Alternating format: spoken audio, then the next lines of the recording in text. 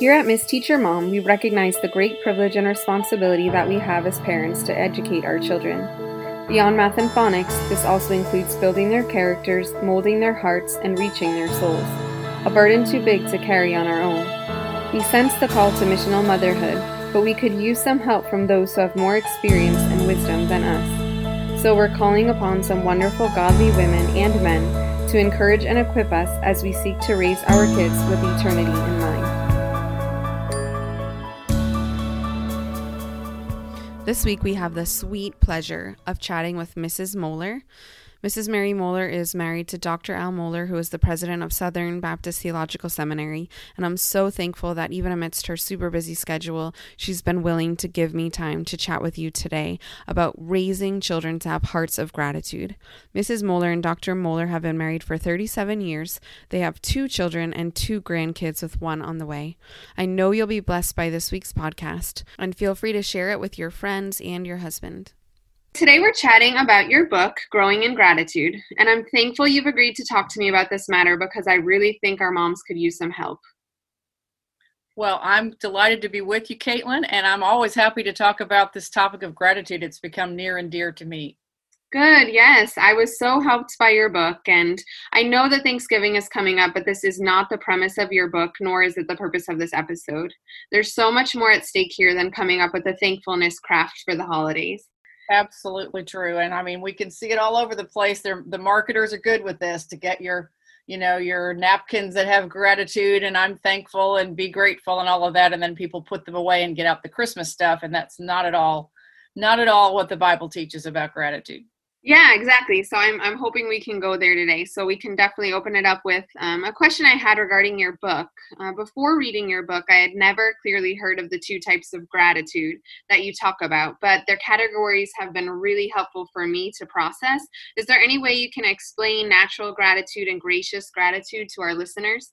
Sure, I'm glad to do that. And I had never heard of it either until I started doing some research and preparing to write the book. And I was just so blessed by the work of the great Puritan Jonathan Edwards, who's the first that I know of to identify these 2 different levels of gratitude that others have commented on since his time. But the first one is just what comes to mind as natural gratitude, and that's just thankfulness to God for the blessings that we receive. So it's kind of that count your many blessings list type of gratitude. But he said there's a second level that he called gracious gratitude, and that's thankfulness for God himself, for who he is. And so it's just a completely different thing. So the gracious gratitude is primary, it's deeper, it's relational to the Lord, it's not conditional.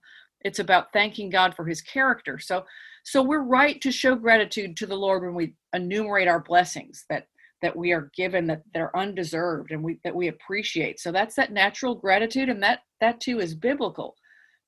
But we don't just do that. We want to have this natural gratitude in the background, but in the foreground should be this gracious gratitude. And I like what John Piper said about it. He said, God is not glorified if the foundation of our gratitude is the worth of the gift and not the excellency of the giver. So that just started me thinking in a whole new way about this. And the example I came up with was sort of like that fiance that goes and buys the ring, and he's, very much fretting about getting the ring that he thinks this woman of his dreams that the Lord has given to him will love. She's going to have it forever and all of that. So he presents it to her. He's very nervous. Well, she sees the ring and she's just elated, and she can't stop looking at it. She can't stop talking about it. And he's glad, he's relieved. But then he's ready to hear from her how he's just poured his heart out to her about who she is and how grateful he is for the gift that she is. And she just never gets past the ring. He'd be a fool to marry that woman. And you think, well, that's a silly way to illustrate who would ever do that. Well, that's somewhat what we do when all we praise the Lord for are things, important things, silly things, all kinds of things, even our salvation itself. But we never get to who he is and how if all of those things went away, he'd still be God and we would still be in awe of him. So this just transformed my prayer life. So now when I praise the Lord daily as a part of prayer, which is so important as a component in prayer, I just completely vaulted to the top of the list, this whole section on the attributes of God. And I first want to praise him with gracious gratitude for who he is, for his immutability, his self-existence. I mean, you can just choose to land on one of those at any particular day and dwell there, but also for the things that he is, that I can be wise and kind and loving, but he always is. So I spend significant time praising him for who he is before I move on to thanking him for what he's done. And it's just really been helpful for me. Yeah, and I think it's so important for us to really understand this concept of gratitude for the sake of suffering as well. I thought your example is really helpful, and I also think of flipping that illustration on its head and thinking, if we're only thankful to God for his gifts, how will we suffer well? How will we suffer well when he gives and he takes away, or our expectations aren't met, or we are met with extreme suffering? And I think the only way we get through that is if we're thankful to God for who he is primarily, and not only what he gives us. That's so true. And that won't ever change. The things at the top of that list are never going to change because of who he is and his immutability. The things at the bottom, our list of things to which we are thankful. And I talk in the book about some things that we're going to have to deal with. It's not if, but when, but thorns that we aren't thankful for the thorn, but we realize that because of this thorn, I'm learning lessons that I would not have learned otherwise. But you're right. The basis of it goes to the top of that list, doesn't change. And that's where we dwell. Yeah, exactly. So I really do want to encourage moms to think about that, to think about if we really have a habit in our lives and our hearts to thank the Lord for who he is, because he is the only one that never changes. That is the same today, yesterday, and forever. So I really think our hearts need to be anchored in gratitude for who he is, even though, like you said, it's good to thank him for his gifts as well. Right. In your book, you include several passages that clearly portray God's expectation that we be a grateful people, which was a bit surprising to me because it's not talked about much in our Christian culture aside from the typical count your blessings mantra. Why should we look different than the world in this regard? Yeah, well, simply but profoundly, it's because we are so different. I mean, we look at Ephesians 2 and many other places, but I love Ephesians 2 where it talks about this sharp contrast. We were dead in our trespasses and sins, unable to save ourselves, but God. But God, being rich in mercy because of the great love that he had for us, has saved us by grace alone. And so that's why we're different. So all through scripture, not just in the Psalms, but in the New Testament as well, once your radar is up a little bit more about gratitude, you're going to see this command come up over and over again. We also see the roots of ingratitude and how the consequences that are devastating from that, going way back to the Garden of Eden when Adam and Eve simply were not grateful for what they had and wanted more. It was that discontent that led to the fall. But then in Romans 1, just the sobering, one of the most tragic passages where you read about how even though they knew God, God gave them over because they didn't honor him and they didn't thank him. So he gave them over, which is just, again, a horrible thought. But one of my favorite passages in encouragement for gratitude is one of those great conclusions that Paul comes to. So it's in Colossians 2, and I actually signed my book putting this passage there. One of his great therefore statements, therefore it's in verse 6 and 7. As you've received Christ Jesus as Lord, so walk in him, rooted and built up and established in the faith, just as you were taught, abounding in thanksgiving. And the Greek scholars are very helpful here, Caitlin, because they tell us, I mean, that's a pretty clear 2 verses to me, but the abounding, the root for that, it connotes the whole idea of just overflowing. And so I've heard it put this way, that when you bump into us, if we're abounding with thanksgiving, when you bump into us, like gratitude is what should spill out of us, like an overflowing fountain. So that can be very convicting for most of us on most days, but that's the command, and that's what we're supposed to be seeking to be. Yeah, I found that illustration helpful in your book, helpful in that way. I wonder how many of us could evaluate our hearts and our lives and ask ourselves, do we reflect the gratitude of God, the natural and gracious gratitude? Does it spill out of our hearts? Do people know us as being people who are grateful, who are sincerely and genuinely grateful to be alive, grateful for who God is, grateful for all that he's done and what he gives? Or if we're more marked by this distasteful murmuring and complaining and grumbling that characterizes the world, there should be a difference. There absolutely should. It's a mark of a believer. And we both know some people whose lives have been just marked with so much suffering to where we dare look at them and say, oh, I could never deal with what they're dealing with. And, we should be aware to never say that because none of us knows what's around the bend. But some of those people are the most grateful people we know because of their heart attitude, because of their adherence to this biblical truth that they trust the Lord in all things. They hold all things loosely, but they trust the Lord no matter what happens. And they're a strong encouragement to us. Yeah, absolutely. I feel like we could end the podcast here with conviction and encouragement, but I am compelled to graft our children into this conversation because this podcast aims to encourage and equip us to raise our kids with eternity in mind. And that does mean we reflect on ourselves first.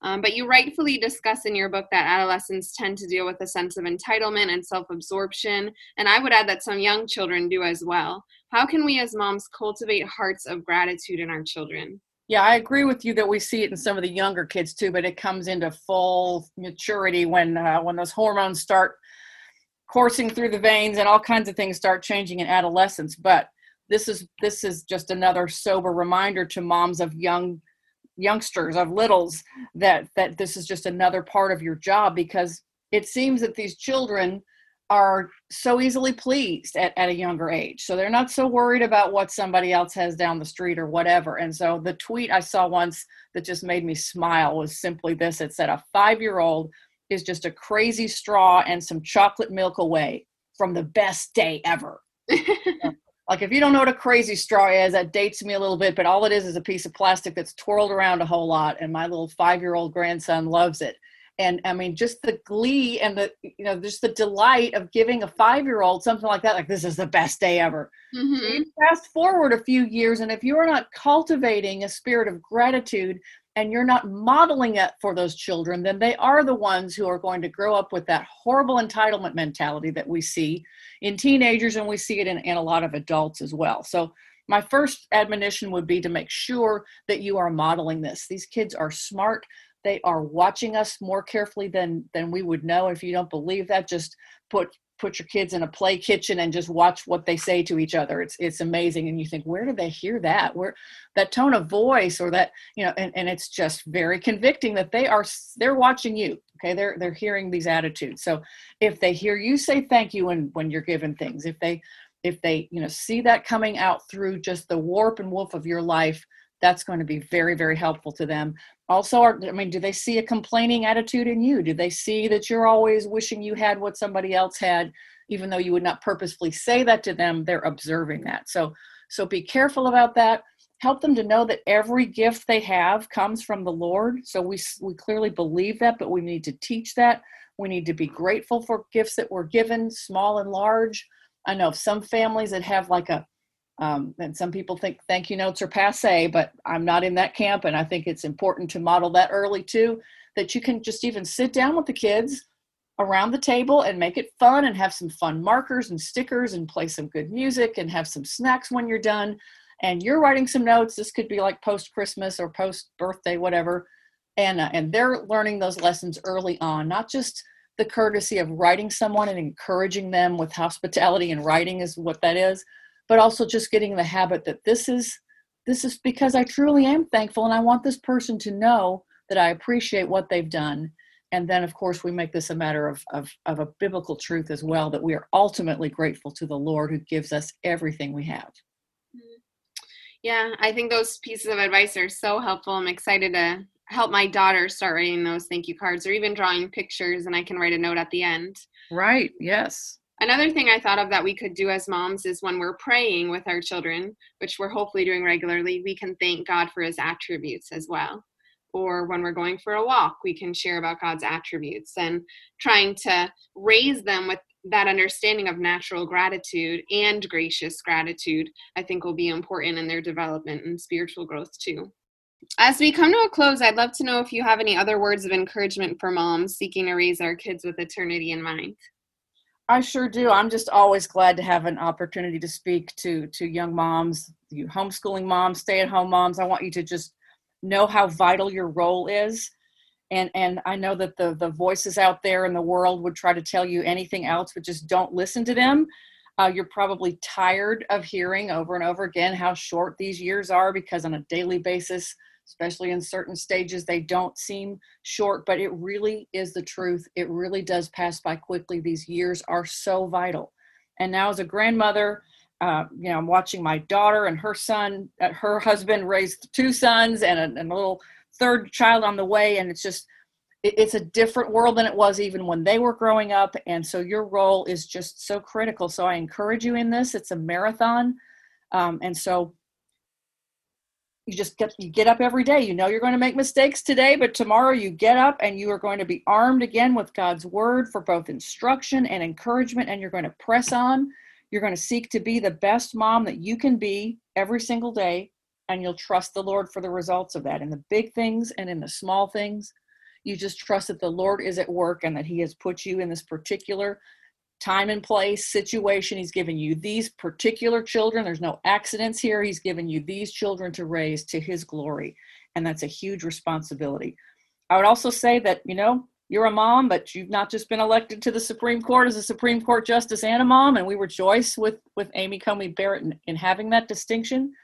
But we're not going to be intimidated by that as well either. We're not called to her life. She's not called to our lives. And so I want to just point you back to scripture, and especially like 1 Corinthians 7, verse 17, that talks about just leading the life the Lord has assigned to you, the life to which you have been called. And he is doing so many things that we won't see or understand this side of heaven. So keep up the good work. Don't be discouraged. You have a tremendous job and a tremendous role, and I applaud you in it. God bless all of you. Thank you so much for your time. My pleasure. Thank you. Do you know any kiddos who are homeschooled? With Christmas around the corner, my homeschool books could be a perfect gift for kiddos who want to see themselves represented in children's literature. You can find Miss Teacher Mom, My Schoolhouse Rocks, and I'm Learning Everywhere on Amazon. And be sure to join us next week for the Miss Teacher Mom podcast.